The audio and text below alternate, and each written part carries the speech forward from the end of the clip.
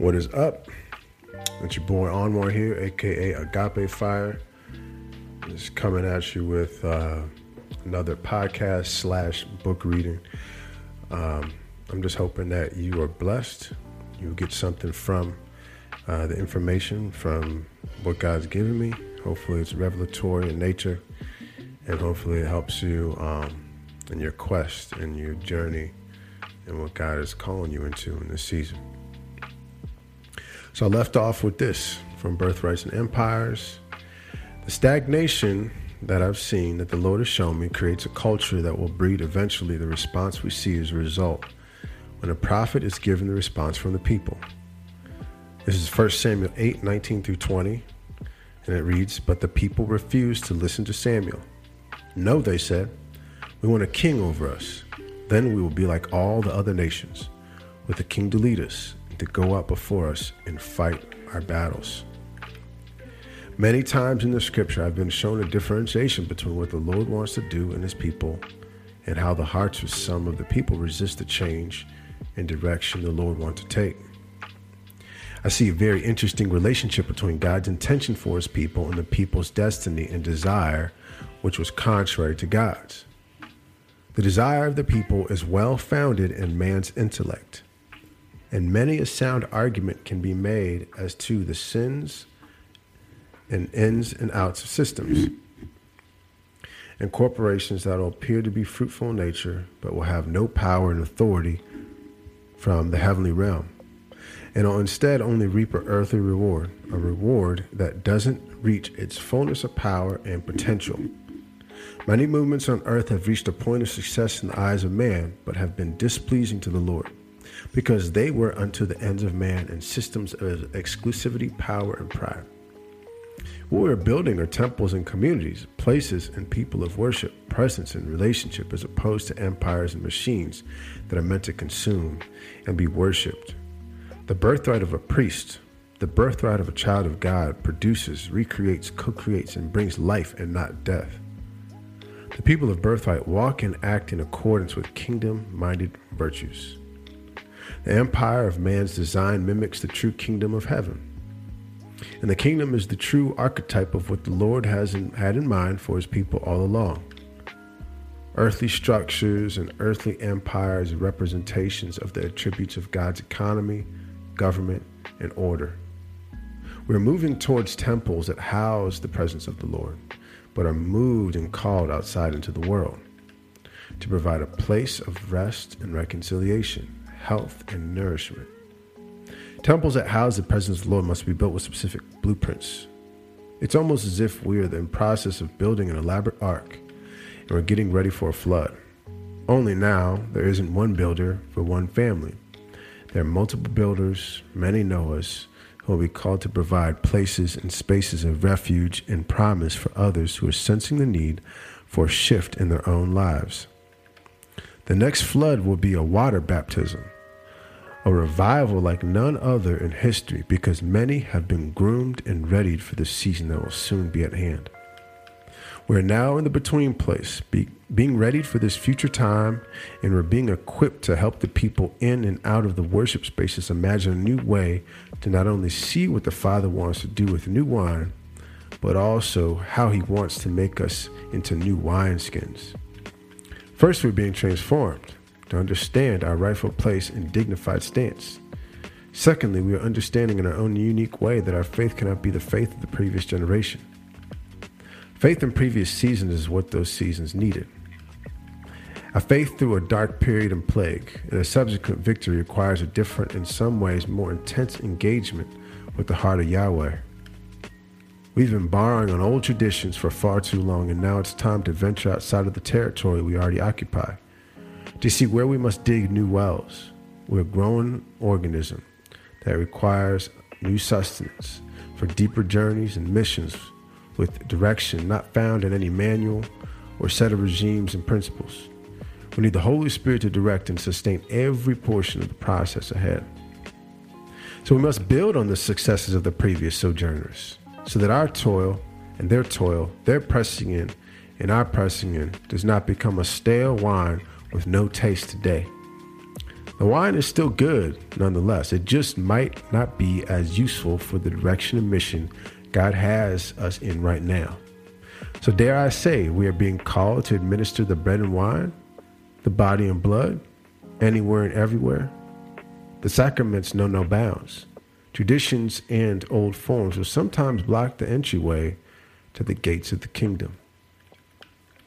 This means that in our current state of affairs, we're going to have to take the truths of the gospel, the covenants God set before us, and apply new insights to new problems that still have the same symptom. The people are hurting, crying out for freedom and relief from a myriad of ailments, which will all take them to a grave of lawlessness or religion.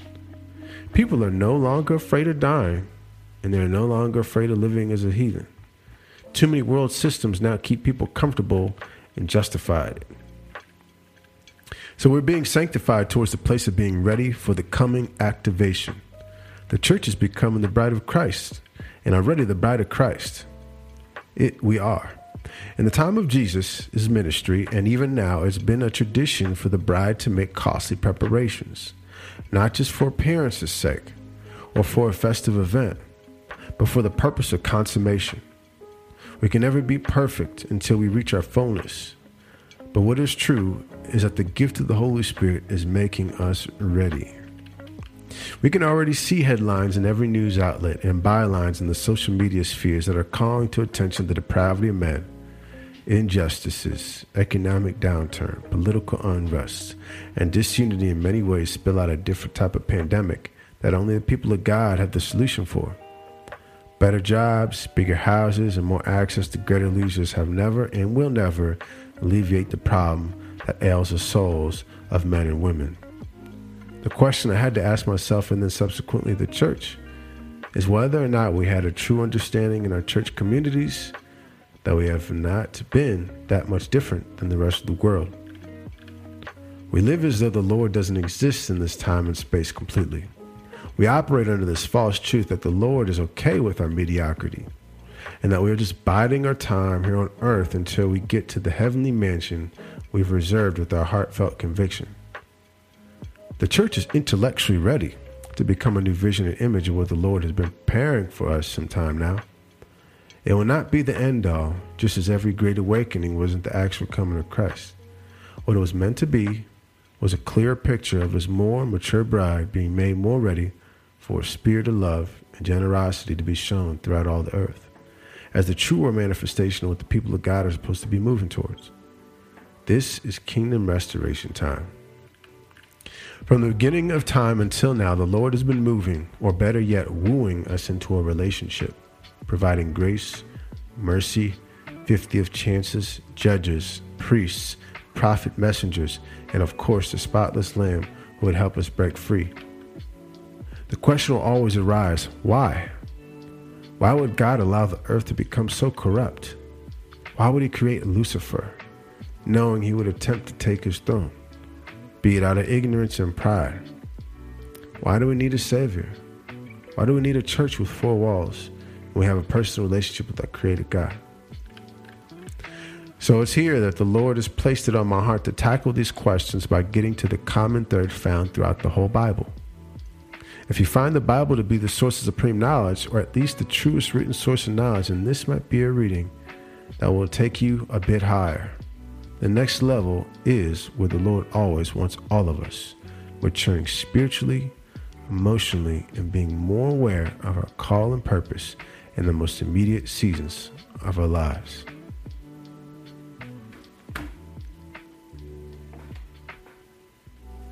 Thank you for listening to this portion of my Birthrights and Empires book. Share it, send it. Shoot, you can mix it up and remix and put it in your own work of art. I'd like to hear what you got going on. I'm just sharing this because I feel like God's called me to. I wrote this book.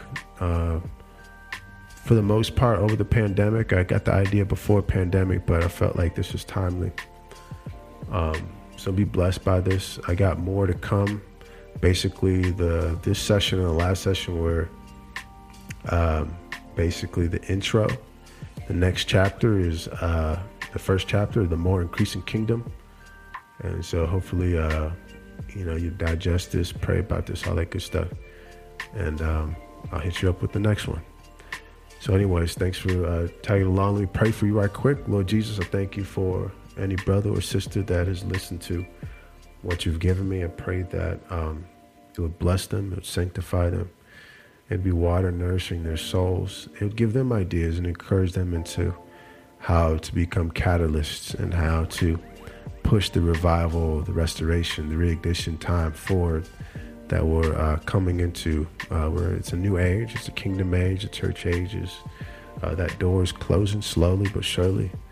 And Lord, I pray that you would just inspire this generation to take up your gospel, take up your truth, to put down the things that get in the way of you, Yahweh, so they can fully see you and just be a part of what your heart wants for this generation, for this world, and for all of creation.